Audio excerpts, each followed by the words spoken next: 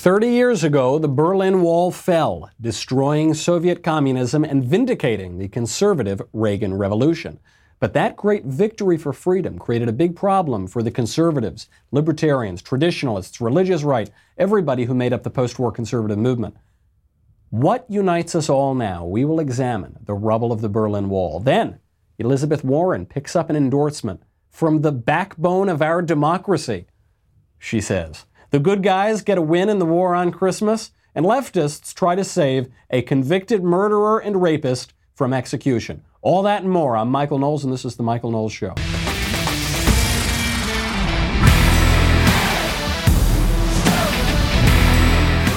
The Berlin Wall fell down 30 years ago, almost to the day. The Berlin Wall existed, stood from 1961 up until November 9th, 1989. So we're a few days late. I've noticed a lot of people haven't really been commemorating the fall of the Berlin Wall, which was the most significant moment in most people's lifetime, most people who are alive today. I guess I was alive today, but I was still in the womb. So according to the left, I wasn't alive. I was just like a completely dead inorganic clump of cells or something. And according to reality, I was alive. And it was a very significant event. It was an event that was inaugurated by Winston Churchill. He announced this metaphorical Iron Curtain much earlier in 1946 at Westminster College in Missouri, in America. And he described this Iron Curtain, and in this speech we see the very beginning of what we would have called the modern conservative movement. Ladies and gentlemen, this is no time for generality, and I will venture to be precise. A shadow had fallen upon the scenes so lately lighted by the Allied victory. Nobody knows what Soviet Russia and its Communist International Organization intends to do in the immediate future. From Stettin in the Baltic to Trieste in the Adriatic, an iron curtain has descended across the continent. Behind that line lie all the capitals of the ancient states of Central and Eastern Europe. Warsaw, Berlin, Prague, Budapest. All these famous cities and the populations around them lie in what I must call the Soviet sphere. That's the Soviet sphere. That's the Iron Curtain. Well, I think actually a lot of people, when they think of that speech, one of the most famous speeches of the 20th century, they think of it as referring explicitly to the Berlin Wall, because the Berlin Wall was such an image of communist oppression. But the Berlin Wall wasn't built for 15 years until after that speech. The Iron Curtain was this sphere of Soviet influence. Actually, the phrase Iron Curtain wasn't Churchill's own phrase. He borrowed it from Joseph Goebbels, from the Nazi Joseph Goebbels, who had I think was the first person to describe Soviet influence as an Iron Curtain. And Churchill picked up on that, and of course it was true. And it was very bizarre for Americans to hear this, because we had been told throughout the whole war that the Soviet Union was our friend. Uncle Joseph Stalin was our friend, and now we hear that he's imprisoning half the world behind an Iron Curtain. What this did, what the Iron Curtain did, the end of the Second World War and the advance of Soviet communism, was it forged what would have been called the conservative movement. And we are now in a moment where we're trying to figure out what the conservative movement means. It forged what was called fusionism. Fusionism was developed by William F. Buckley Jr. at National Review and Frank Meyer, an editor at National Review. And fusionism made perfect sense during the Cold War. What fusionism did is it brought together libertarians and traditionalists and the religious right and social conservatives, brought all these people together with a common enemy, Soviet communism. Now, what did the libertarians have to say about the Soviet Union? Libertarians and the classical liberals hated communism because it was collectivistic. So you had this kind of individualist economics versus collectivist economics. Then why would the traditionalists and the religious right and the social conservatives hate the Soviet Union? Because the Soviet Union was atheistic. So you had theism, Christian civilization, versus the atheist Soviet Union. And therefore, the libertarians, the economic individualists, and the social conservatives and the traditionalists come together in this fusionist body brought together mostly by Bill Buckley. After the fall of the Berlin Wall, those groups did not have much in common. What was amazing about the fall of the Berlin Wall is it basically vindicated the whole fusionist coalition because it worked. They defeated the Soviet Union. We had been told since the early 20th century, from the New York Times and the Evening Post and all these leftists, that the Soviet Union was the future. I mean, they said, I've seen the future and it works. That was Lincoln Steffens, the journalist, referring to Soviet communism. And then Bill Buckley famously said, a conservative stands athwart history yelling stop, because you might have the future, you might have seen the future in the Soviet Union, but we're going to stop it. And it worked, it justified it. I mean, the huge advance of conservatism in America brought to the pinnacle under Ronald Reagan, who was probably the only man in America who knew that the Berlin Wall was going to come a-tumbling down. I spoke to Peter Robinson, who's the host of Uncommon Knowledge on the Hoover Institution, and who wrote the famous Tear Down This Wall speech. And he constantly refers to Reagan's vision. He knew, he had that boldness. He said, tear down this wall, Mr. Gorbachev, because he knew that communism was doomed. And while all the smart people in suits and ties in America said we had to come to some sort of understanding with those slave masters in the Soviet Union, Reagan said absolutely not. And that fusionist conservative coalition ultimately won. I think it was Charles Krauthammer who said the most shocking event of his life was the fall of the Berlin Wall. And it was shocking to a very many people, but not to Ronald Reagan, because he knew that that thing was going to tumble down. So it vindicated that. And yet, after the fall of the Berlin Wall, the conservative coalition had no reason to stay together anymore, which brings us to where we're going now, because we're in a fraught moment for the conservative worldview. We'll get to that in a second. Speaking of fraught moments and dangers, let's thank our friends over at ExpressVPN. Let me give you an idea on how many people want to steal your data, how vulnerable your data are. Recently, over 100 million people had their personal information stolen in a major data breach. That means social security numbers, means contact info, credit scores, all of that, more, taken from Capital One customers. There is a very good chance that you were affected by this. These kinds of attacks are getting more frequent and more severe, which is why I highly recommend and feel so comfortable using ExpressVPN. You can't control how big corporations are going to mishandle your data, but you can protect yourself. How does it work? It's very simple. ExpressVPN is an app for your computer and phone that encrypts and secures your data. If a breach can happen to Capital One, it can happen to you, okay? I know you think that you're immune because, you took an HTML class in the 90s, but you're not, okay? If they can get into Capital One, they can get into your computer too. I would say never, ever, ever go online without ExpressVPN. That's if you care about your privacy and your safety, okay? ExpressVPN connects with just one click. It's very, very fast. It costs less than $7 a month, which is nothing. ExpressVPN is the #1 rated VPN provider by TechRadar, CNET, The Verge, countless others. If you are listening to this program, chances are you check out some pretty weird stuff on the internet, all right? Talking about that incognito window, some pretty weird stuff. Turn down the blinds, lower the lights, go to dailywire.com if you know what I mean.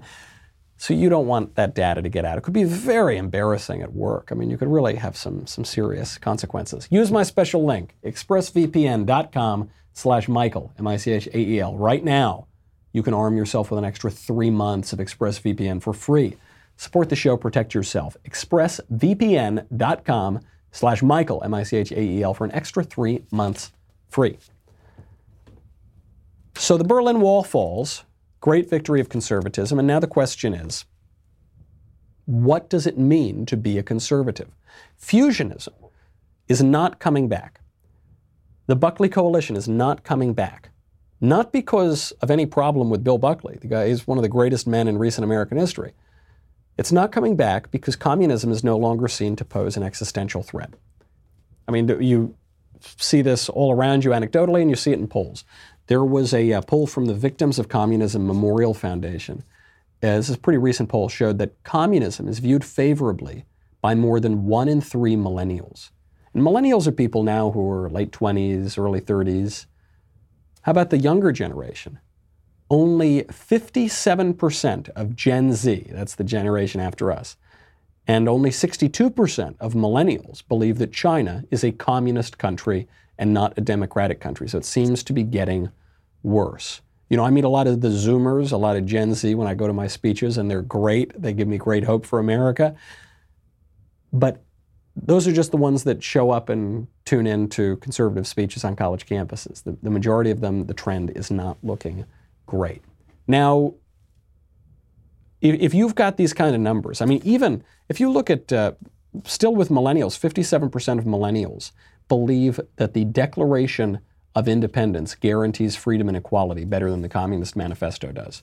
57%. What's that say about the other 43%? Not great. That's compared to 94% of the World War II generation believes that the Declaration of Independence is a better way to protect freedom than the Communist Manifesto, which is just obviously true. That number drops to 57% of millennials. Why? Why are these numbers so low? Part of it is indoctrination. K through 12 and then into college, and so many millennials are going to college getting saddled with debt, in most cases for no reason whatsoever, and they're being indoctrinated into hating their own country and to unlearning their own history. An ISI study, the Intercollegiate Studies Institute, found that, and this was an older study from 2007, found that at elite colleges in the country, graduating seniors knew less about their government and their history and their politics than incoming freshmen. They were actually becoming more ignorant during college. So part of it's indoctrination. Part of it is the ignorance comes from the fact that these millennials and Gen Z have never witnessed the historical problems. I was in the womb when the Berlin Wall fell down, and I'm a millennial. Gen Z, they mostly don't remember 9/11. I mean, they just haven't seen, certainly they haven't seen the historical problems of communism. We defeated communism before they came of age. So they just didn't see it, and naturally it's not going to be at the top of their mind. Those are two reasons, and we can blame that on the left, and we can blame that on specifically a failure of education to teach people their own history and to teach people their own civics and political philosophy. The third problem is the tougher one to grapple with, which is the failures of modernity. Okay, and conservatives, if we want to address this challenge, we need to be able to see reality for what it is. There are many, many failings of modernity. There are many, many failings of what we would call the kind of capitalism of the 1980s.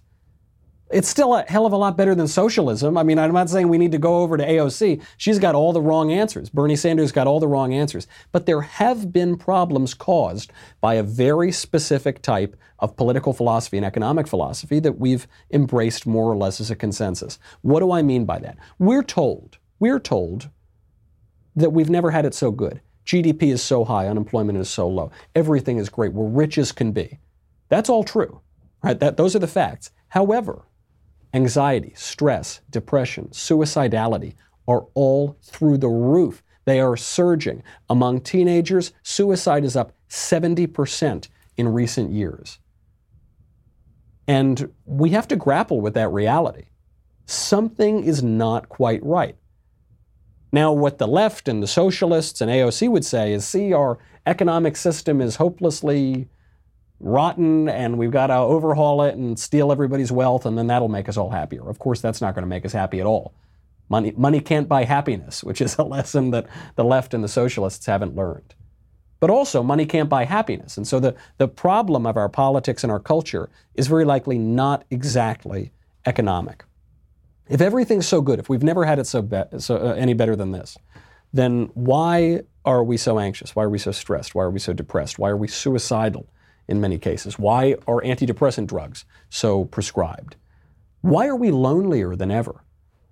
Why are we so reports of loneliness are through the roof? This is a cultural problem that the right has failed to address, in large part, I think, because we so prioritize the hyper-individualism that was used successfully to defeat Soviet communism. Why are we so lonely? I'll give you one example. In 1950, do you know what the median age was for getting married? In 1950, the median age to get married for a man, 22 years old. That was when you could expect to get married in 1950 if you were a man. If you were a woman, 20 years old. Pretty young by today's standards. In 2010, the median age to get married for a man, 28 years old. The median age to get married for a woman, 26 years old. We are delaying maturity. We are living alone a lot longer. And the numbers can't just be accounted for with something simple like college attendance rates. They partake in real political and cultural problems that the right is debating right now. We'll get to that in a second. First, I've got to thank our friends at Boll & Branch because I am not single. I am married. I share a bed with my wife, and I want to make sure that my little honey has the finest sheets in the world. Everything Boll & Branch makes, from bedding to blankets, is made from pure 100% organic cotton. That means that they start out super soft and they get even softer over time. Buying directly from them, no middleman, you are essentially paying wholesale prices. You know, sweet little Elisa, my wife, is pretty easygoing. She puts up with me, pretty well, takes very good care of me.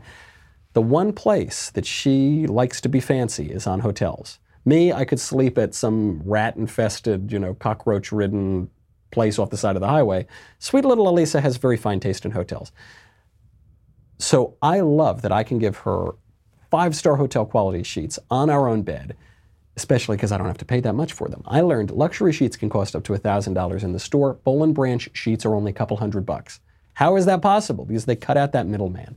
Everyone who tries Boll & Branch sheets loves them. Most importantly, sweet little Elisa and I. That's why they have thousands of 5-star reviews. I really love them. They just feel different. I mean, I've slept on cheap sheets for most of my life. I thought there was no difference at all. I was dead wrong. They just feel great. And if you the average person spends a third of their life sleeping. If you're me, it's like closer to 2/3 of your life. Treat yourself. Come on. Shipping is free. You can try them for 30 nights. If you don't love them, send them back for a refund. You're not going to want to send them back. No risk, no reason not to give them a try. To get started right now, I'm going to give you a little gift. This is my gift to you to help solve the loneliness crisis in America, to make sure that you can try to come together and have a good, respectable life on good, nice sheets. $50 off your first set of sheets. That's what I'm giving you at bollandbranch.com. Promo code Michael, M-I-C-H-A-E-L. bollandbranch.com for $50 off your first set of sheets, B-O-L-L, and branch.com. Promo code Michael, M-I-C-H-A-E-L. bollandbranch.com, promo code Michael. So, people, even as things materially are so great, are anxious, stressed, depressed, lonely. They're not getting married. They're staying single longer. And when you ask people why they're not getting married, whether it's on a survey or just anecdotally, because I talk to a lot of young people, especially on college campuses, they'll tell you the reason they're not getting married is they're saddled with debt. They've been funneled into college. In 1940, I think it was about 5% of Americans graduated from a 4-year college. Now 60% of high school graduates expect to go to a 4-year college. Many of them are not going to graduate, but that's a huge increase. Do all of those people need to go and get a liberal education? No, they don't really need to do that. For many of them, they won't get a liberal education anyway. They'll get saddled with $200,000 in debt. They'll put themselves in a much worse position than they could be, and they'll get indoctrinated in leftism. So they'll say, well, we're in debt. I want to pay off my debt before I get married. Other people will say that they don't want to get married just yet because they were raised without a vision of a transcendent moral order. And I'm not throwing any stones here. I mean, we all grew up in this kind of environment. And so you grow up and you say, why would I get married when I can just hook up all the time and go to bars and be single and have fun and do whatever I want and not be accountable to anybody? The secret of this is marriage is much more satisfying and gratifying. But you can't tell somebody this. You just have to experience it before you believe it. I know that because people told me that and I didn't believe it at all either. But it is. That's the secret. I mean, that's the dirty little trick of the temptation of staying single and just satisfying your own desires and appetites and not being accountable. But for a whole generation, or now 2 generations, that was raised without any real solid sense of a moral order, they're just not going to feel any compulsion to do it. People want to pursue their own interests. That's the me society that we're living in, particularly exacerbated by social media and the fact that we're all the little celebrity in our own heads. This is a consequence, not just of leftism, okay? And the right needs to grapple with that. This is a consequence of a hyper-individualism unbridled from any moral order. This is a consequence of allying with people who don't share our values, though they might be good partners to attack the Soviet Union with. Okay, we need to grapple with that.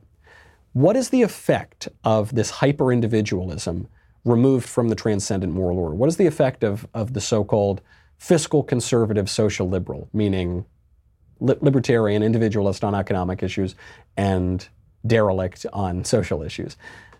Something that I refer to as greedy leftism, as greedy Democrats.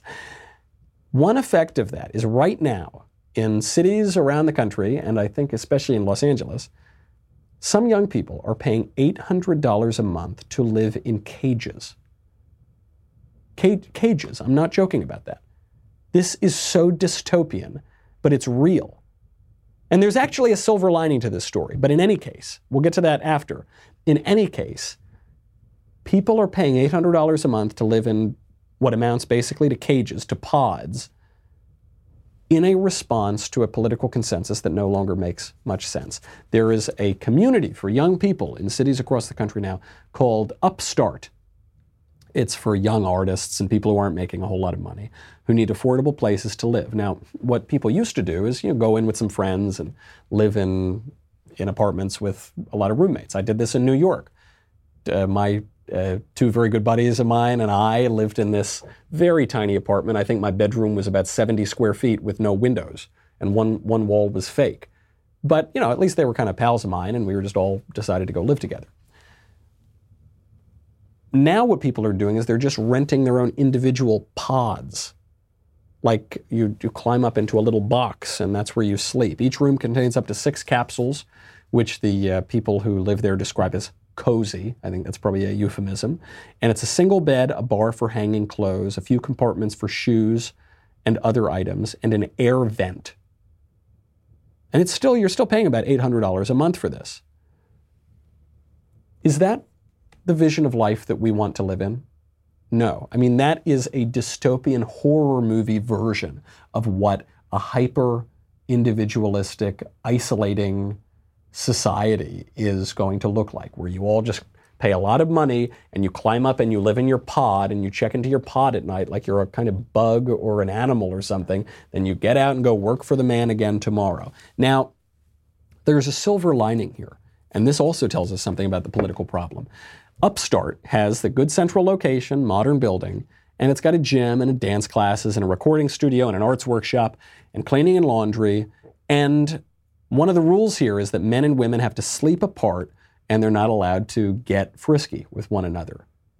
No getting handsy after dark in the pods. One description of this is that on taco night, you get 50 people who all live in these little individual pods, and they'll come together in one of the 4 building complex's communal areas.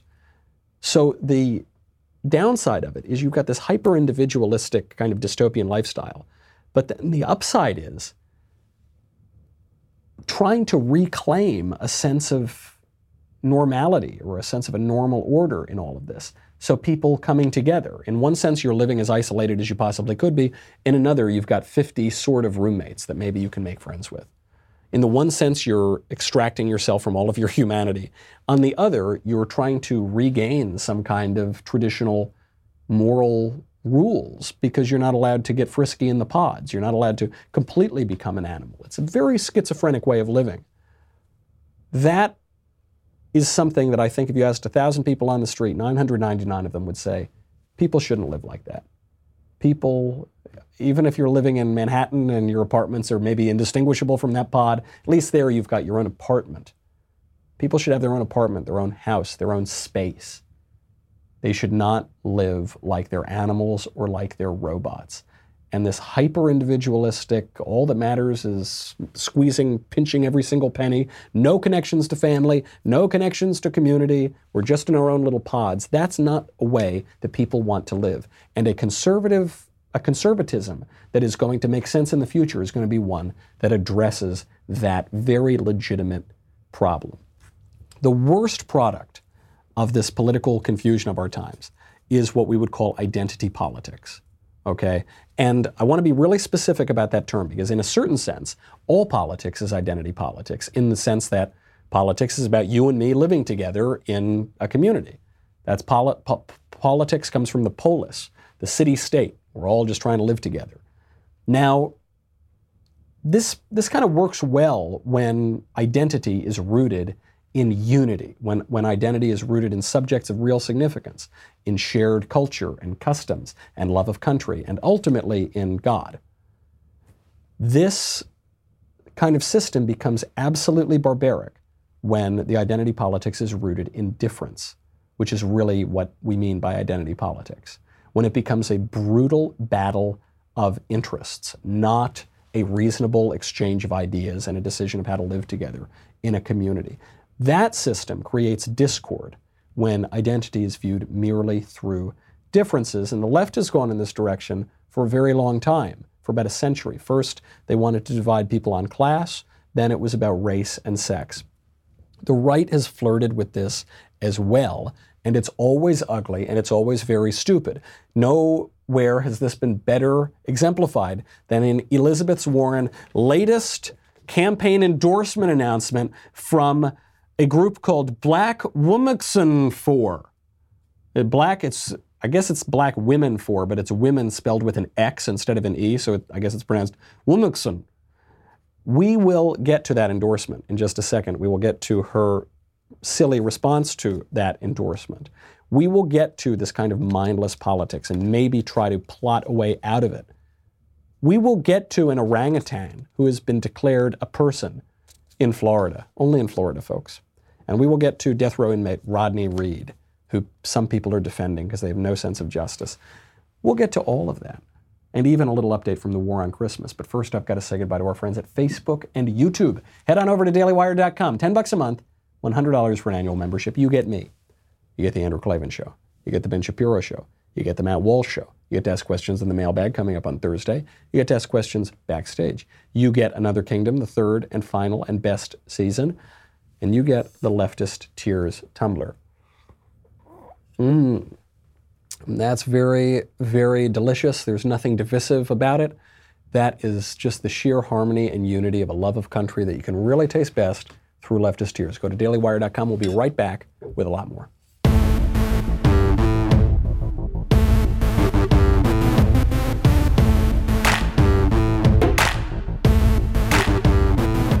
All right, the race for president is over, folks. Liz Warren, she's won it. She hasn't just won the nomination, she's won the whole presidency. Trump can pack his bags and she can start measuring the drapes because Liz Warren has received the endorsement of what she describes as the backbone of our democracy, a group with 3,000 Twitter followers called Black Women's For. Here is their announcement.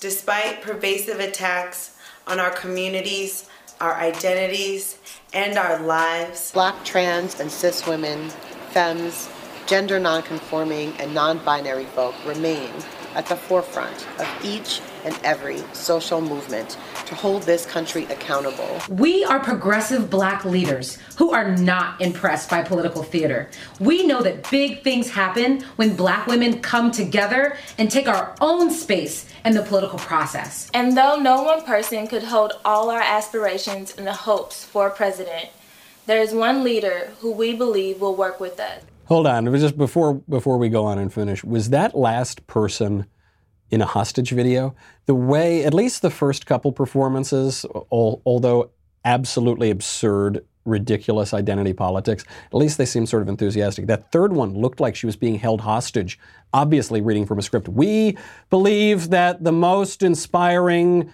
beep boop, beep beep boop. So the endorsement goes on to explain why Liz Warren is the choice. That candidate is Senator Elizabeth Warren. She has a track record of taking on the predatory policies that harm our communities. We've come together as a collective voice, and we hope to encourage others, especially Black women and gender nonconforming folks, to join us. We are all in for Warren. And if you are too, go to blackwoman4.org, sign the endorsement statement, and join us. There it is. There it is. The election's over. Who are the black women, the Wimixon? It's just a Twitter account. It just has 3,000 followers. It's not a lot of followers in terms of political accounts. But in the age of identity politics, this group has the absolute audacity to pretend to speak for all black women and some black men, because they're saying trans women, which is really just men, and gender non-conforming people, whatever that means. So when you add all those people together, by a conservative estimate, you're talking about 19 million Americans. And you've got a Twitter account of 3,000 people claiming to speak for them, black women, and Elizabeth Warren was happy to take it and go along with the pretense. By the way, Elizabeth Warren has very, very little black support. When you just look at the polling numbers, she's not doing that well. She's not as bad as Bernie, but Joe Biden has much, much higher levels of black support. So Elizabeth Warren goes to this one identity politics group, and they say, oh no, the black women actually were for Elizabeth Warren now, and she plays along with it because it's politically advantageous to her. Elizabeth Warren tweeted out, quote, "Thank you, Black Wimixon, for black, trans, and cis women, gender non-conforming and non-binary people are the backbone of our democracy. And I don't take this endorsement lightly. I'm committed to fighting alongside you for the big structural change our country needs. Black, trans, and cis women, gender non-conforming and non-binary people are the backbone of our democracy." You might be surprised to hear that if you're an Hispanic woman. You're not the backbone of our democracy, according to Elizabeth Warren. Hispanic women, nope, sorry, don't.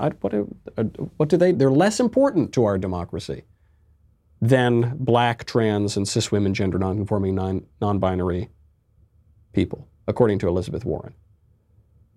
Obviously, white people, much less important. Native American people, less important. Black men, according to Elizabeth Warren, less important to our democracy than black, trans, and cis women, gender non-conforming, and non-binary people. Now, does Elizabeth Warren really think this? No, because if she thought that, she wouldn't be running for president. She would instead vote for a black, trans, or cis woman, gender non-conforming, or non-binary people. But identity politics makes people lose their mind, especially on the left, but on the right wing too. Makes people lose their mind and say very silly and stupid things such as this. If Elizabeth Warren really believed this, the most important people to our democracy were black women, she would drop out of the race and vote for Kamala Harris. She obviously doesn't think that because obviously one's skin color is not the most important aspect of their identity. Far from it. One's competency to be president of the United States is not determined by skin color. And Elizabeth Warren knows that, even though she says she has high cheekbones and is therefore likely Native American. I mean, this woman's been playing the most absurd side of identity politics her entire life. This kind of mindless politics, racial politics especially, is making us all very stupid, and it's making us all very vacuous. What it is doing is removing the contemplative and reasonable aspect from politics, and it is just leaving us with interests and sentiment. Just basically brutal people clubbing each other over the heads with their own irreconcilable interests and gussying it all up with sentiment, saccharine sentimentality, like the backbone of our democracy. I mean, I guarantee you, if a Twitter group called Hispanic Women For endorsed Elizabeth Warren, she would say that they were the backbone of the democracy. It's just so petty. It's such pandering. It leaves you with a politics that is incoherent and inhuman. And speaking of an inhuman politics, you see this taking shape especially down in Florida. In Florida, an orangutan named Sandra has now been declared a non-human person by a judge. How can you be a non-human person? Isn't that a contradiction in terms? I certainly would have thought so.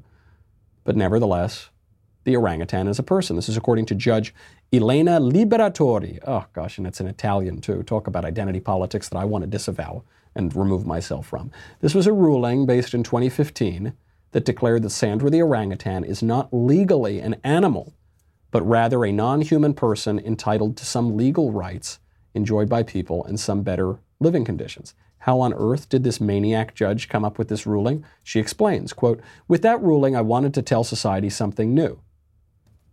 She didn't want to follow the law or anything. No, that's not what she wanted to do. She's a judge after all. She just wanted to tell society something new, quote, "that animals are sentient beings, and that the first right they have is our obligation to respect them." I think maybe we need to certainly focus on the care of this Sandra the orangutan. Maybe we need to get better care for this judge too. She seems to be in dire need of some extra care. So the orangutan remained at the zoo because they're not going to buy her a house. And then the zoo closed in 2016. And now Sandra the orangutan is in Florida. It's at another care facility. This is madness. But it comes from an identity politics that doesn't understand our own identity. We are not primarily to be identified by mad characteristics, including the color of our skin, or our profession, or our socioeconomic status. That is not our primary identity. And a normal culture knows this. Our culture was crafted by Christianity. Our civilization was crafted by Christianity and an understanding of God. In the Old Testament, you see, when Moses asks God, "Who are you? Who shall I tell the Israelites that you are?" And God says, "I am that I am." God is the essence of being. Christ says, before Abraham was, "I am." God describes himself as being itself. When an individual or a community or a whole culture and civilization grounds their identity in the ultimate identity, in God himself, that culture, that person, that civilization will see the world a little more clearly, will be able to live in greater harmony, will understand himself and reality much, much better. When society severs that understanding of the ultimate identity in God, when that society loses the understanding of "I am that I am," then that society is left with a pathetic question, which is, who am I? Like a little child, like a little flower hippie child who leaves home and says, "I'm just going to go find myself," and does a bunch of drugs or something. It's a pathetic question. And then you ground your identity in ultimately unsatisfying physical things, including skin color, or sex, or sexual preferences, or the amount of money that you have, or the job that you have, or the neighborhood that you live in, or your socioeconomic status, or the size of your house. That will all be unsatisfying. Politics grounded on those things will not be the kind of culture that we want to live in. I mean, that will be the opposite of a heavenly politics, a politics that grounds our identity in God. That will be a hellish politics. And you see it all around us. In fact, the nearest bit of hope I have on this is bizarrely in the questions being raised by the transgender movement. I've long predicted that transgenderism would cause a lot of headaches for the left because it pits so many of leftist ideas against one another. It pits feminism against gender theory. It pits feminism, the idea that women are women. There is such a category as women and they get to define womanhood for themselves, against gender theory, which tells men that if they slap some lipstick on and wear a dress, then they really are a woman. That doesn't make a whole lot of sense together. What transgender ideology begins to ask is actually about the nature of the soul, right? How I can look like a man, but secretly be a woman because of some immaterial metaphysical soul is really what they're trying to say, but they can't bring themselves to say it. Now, of course, it's not possible for your soul and your body to be totally opposed to one another. It's not possible for us to live in a society that says that our physical selves have nothing to do with who we really are. I mean, that was an idea that was tried 1,000 years ago called Albigensianism, and we rejected it because it's completely lunatic. But at least they're asking those questions that are shaking us out of this stale, scientific, materialist, secular, individualistic, use whatever terms you want, that stale political consensus that have obviously left people unsatisfied. Some good news on this front. Actually, we can see it in the war on Christmas. There is a war on Christmas. We'll get into it as the season gets a little closer. There's also a war on Advent, which is waged by the people who are actually fighting the war on Christmas. It gets very complicated and murky, but what I will tell you is there was this whole slew of marketing materials that came in over the past 15 years, really past 20 years, which was renaming Christmas trees into holiday trees, which was taking the word Christmas out of television commercials and out of department stores and off of coffee cups, like the Starbucks cup. Lost any imagery that could be associated with Christmas and just became a regular, boring, lame, clinical red cup. And now that is changing. You're seeing Christmas come back in. You're seeing, at least the new Starbucks cup says Merry Coffee. Kind of annoying, but that's fine. As far as I'm concerned, until Simeon is depicted on the coffee cup proclaiming the Nunc Dimittis before the baby Jesus, then we still have a lot of work to do in the war on Christmas. But nevertheless, I'll take the victories that we can get. The culture is calling for something more specific. The culture is calling for something more real, more tangible, not just this clinical and isolating lowest common denominator materialism or secularism. That's just unsatisfying to people. It's leaving people depressed, anxious, living in little pods all by themselves, single, not getting married. And that's not going to be able to last. And the left, all the left is offering is just another modernist solution. It's just silly versions of Marxism and identity politics. Some people on the right want to basically embrace those ideas. I don't think that's going to do very much for us. I think what we need to do is reclaim our culture, and the way you reclaim the culture is you reclaim the foundation of that culture, which is obviously related to cult, which is in the ultimate identity politics. I am that I am, God himself. Before we get to that, but rather before we're able to completely fix the culture, we should also mention a little something about justice. There is a big story related to criminal justice. That is about the death row inmate Rodney Reed. Many pop culture stars are trying to get this death row inmate sprung from the slammer. This includes Rihanna and Kim Kardashian, who I suspect at this point has an office in the West Wing. I have to assume. She seems to have so much influence when it comes to criminal justice reform in this administration. So they're trying to get this guy sprung from the slammer, and they say he was wrongly convicted, and there are so many questions about his guilt. There aren't, really. There just aren't. Rodney Reed was convicted of the 1996 rape and murder of 19-year-old Stacey Stites. This was due in large part to overwhelming DNA evidence showing him or suggesting that he is guilty. He's set to be executed by the state in less than 2 weeks on November 20th. Reed says he's the victim of racism. Reed is black. He says he's the victim of racial bias. He claims he did not murder Stites, but was having a secret consensual affair with the then teenager. And when her fiance, Jimmy Fennell, who's a white police officer, found out, he killed his fiance and framed this man, Reed. The evidence determined that Stites was raped in many different ways and was also strangled to death. DNA from this teenager's private parts matches the DNA of Reed, Rodney Reed. His DNA was found everywhere that it would be found. Initially, Reed denied even knowing the teenager when investigators asked him about this. He said, "I didn't know her, never met her, never talked to her, had no idea who she is. The only thing I know is what I saw on TV." Then he changed his tune when they found his DNA and said he had an affair with her, but it was consensual. This was first matched up against other biological things that he left behind in a woman with an intellectual disability. A woman named Caroline Rivas admitted to her caseworker that Reed, whom she had been dating, had also raped her. Reed was also connected to the rapes of 5 other females, according to court documents, including a 12-year-old girl. Now, Stites' fiance at the time of the murder also doesn't seem like a terribly nice fella. He went to prison and was released in 2018 after serving 10 years for kidnapping and alleged rape of a person in custody when he was a police officer in 2007.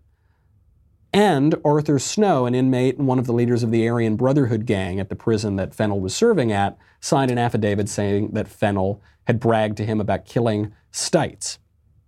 I don't know if this is true either. Nobody seems like a terribly nice guy in this whole situation. Now, of course, am I inclined to believe the leader of the Aryan Brotherhood? Not especially. So the Innocence Project, which tries to spring convicted death row inmates from the slammer, is saying that a former sheriff's deputy also claimed that Fennell was glad that his wife or his fiancée was murdered. Steitz's family, the family of the victim, believes that Rodney Reed killed her. This is not to say that we should dismiss claims of racial bias out of hand. Certainly we shouldn't. We should look into them. This is not to say that there aren't problems in the criminal justice system. There are. We should investigate them. Any reasonable look at the evidence in this case makes this guy look guilty as sin beyond a reasonable doubt. And a system of justice must exact justice. But we're unwilling to do that. We're willing to give personhood rights to orangutans in Florida, but not personhood rights to little babies who are being born. We are going to do as much as we can. Rihanna and Kim Kardashian are going to do as much as they can to spring this man, Rodney Reed, who's been connected to multiple rapes, from the slammer.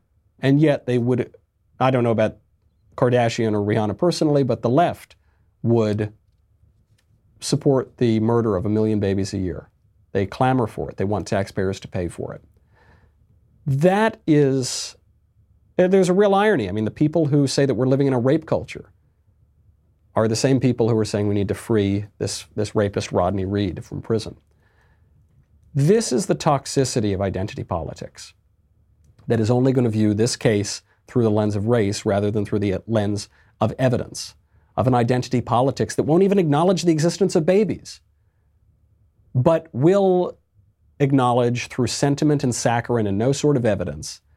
They will try to pretend that an orangutan is a human being, or a person who's not a human being, whatever that means. That is incoherent. That is brutal. That is depressing. That is isolating. That's not the sort of politics that we want. And the way that we're going to reclaim a coherent politics is not to bang even louder for less reasonable, frivolous identity, shallow identity as a basis of politics. It's going to ultimately root our politics in the ultimate identity, the divine logic of the universe. It will make our politics far more reasonable. That's our show. I'm Michael Knowles. This is The Michael Knowles Show. See you tomorrow.